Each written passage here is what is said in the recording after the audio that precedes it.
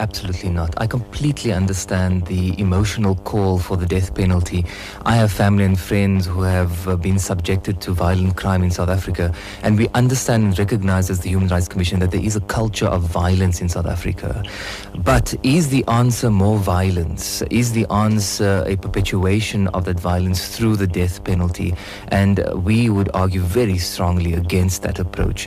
The Constitutional Court has made this call as well in S versus Makwanyana in 1995, when it found that the death penalty is cruel, inhumane and degrading treatment, that it doesn't serve as a deterrent. In fact, in places such as Canada, after the death penalty was abolished, the crime rate dropped by 43%.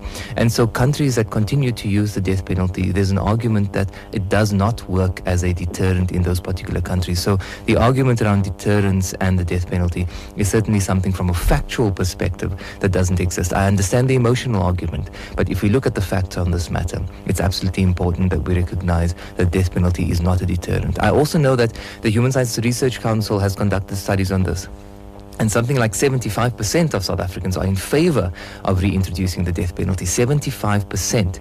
So we also recognize as the Commission that we are focusing on a minority of South Africans. We are arguing for a minority of South Africans in this particular instance. But this is precisely why the Constitution is such an important document, that we recognize that we can't return to this old idea of a parliamentary democracy where Parliament decides on our behalf. We need the Constitution in place to protect those minority views. Because if we were to also have a referendum on, for example, foreign nationals in South Africa, you'd probably find that the majority of South Africans would be opposed to giving rights to foreign nationals, and that leads to a slippery slope.